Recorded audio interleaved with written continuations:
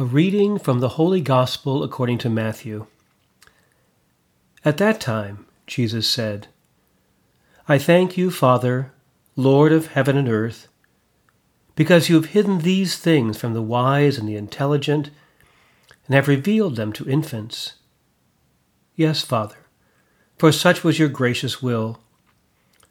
All things have been handed over to me by my Father, and no one knows the Son except the Father, and no one knows the Father except the Son, and anyone to whom the Son chooses to reveal him. Come to me, all you that are weary and are carrying heavy burdens, and I will give you rest.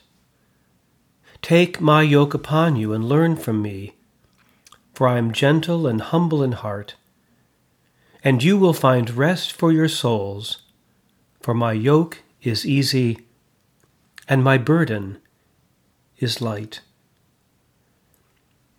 The Gospel of the Lord. When my brother Dan died in February, I went with my sister-in-law Chris to the funeral home to make arrangements. Dan had expressed his desire to be cremated, and Chris planned to have Dan's body cremated. I felt that Dan's body should be present for the visitation. My nephew Matt lives in the area, and he had been with his father shortly after he died. But my nephew Steve and his wife Kara were coming from Texas with their 2 young children. I thought it was important to have Dan's body present when they came to say goodbye. I was 4 years old when my grandfather died. We called him Grandpa. My mother later explained that he thought Grandpa sounded too much like Grandma, so he taught us to say Grandpa. He was a chemist in the rubber industry, and I can still remember the rubber Mickey Mouse dolls he gave us to play with. I also have a clear memory of his death, but it's an unusual memory. In fact, it's an image and a single sentence. The image is the car dome light. I was in the back seat of the car talking to my mother in the front seat. I couldn't see her, but I could see the dome light between us. I remember that I said to my mother, if he's coughing, why isn't someone helping him? Years later, I came to understand that my mother had said that her father was in a coffin. But no one took me to the funeral home or to the funeral, so I wasn't given the tools I needed to make sense of what had happened. When I picked up Steve and Kara and their 2 children at the airport, I told them that the casket would be open until we got there. We would close the casket for the public visitation. Steve declared that he did not want his then nearly 3-year-old daughter Elise to view Dan's body. So I told him about the memory I had when I was 4 years old of the death of my grandfather, his great-grandfather. By the time we reached the funeral home, Steve had changed his mind. Steve and Matt and Chris went first and stood at the open casket. Elise was standing back with her mother.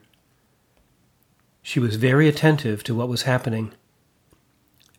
"Daddy's crying," she announced. When it was her turn, her father picked her up and brought her up to the casket. At his urging, she whispered quietly, "I love you, Grandpa Dan." And Steve assured her, "I'm sure he heard you." I thank you, Father, Lord of heaven and earth, because you have hidden these things from the wise and the intelligent and have revealed them to infants. We come together this evening because we believe that all of the ties that knit us together as one do not unravel at death. We are related still to those who have gone before us. They are, in a real sense, gone. They're not available to us in the ordinary manner. They've passed beyond this world and are not available to us in the usual ways of experience. But they are connected to God, and therefore connected to everything that God loves. It might be helpful to think of it this way. They're not so much somewhere else, like someone who's gone on a long journey or somewhere else in the world or in the universe. They are somehow else. They exist now in a different way. We know our world of material things, of space and time, of things measurable and visible. That's the world we're used to. But the dead are somehow else, maybe even closer to us now than they were when they were in this world. So we can and should relate to them. On the Feast of All Souls, we focus on one of the chief ways that we can relate to the dead, through prayer. Just as we ask people here below to pray for us, so we can communicate with our beloved dead through prayer and ask them to pray for us.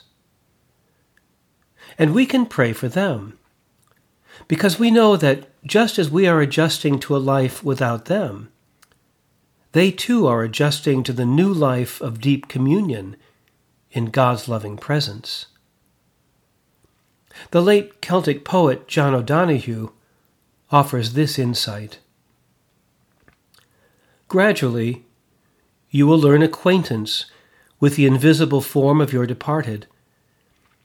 And when the work of grief is done, the wound of loss will heal, and you will have learned to wean your eyes from that gap in the air and be able to enter the hearth in your soul where your loved one has awaited your return all the time.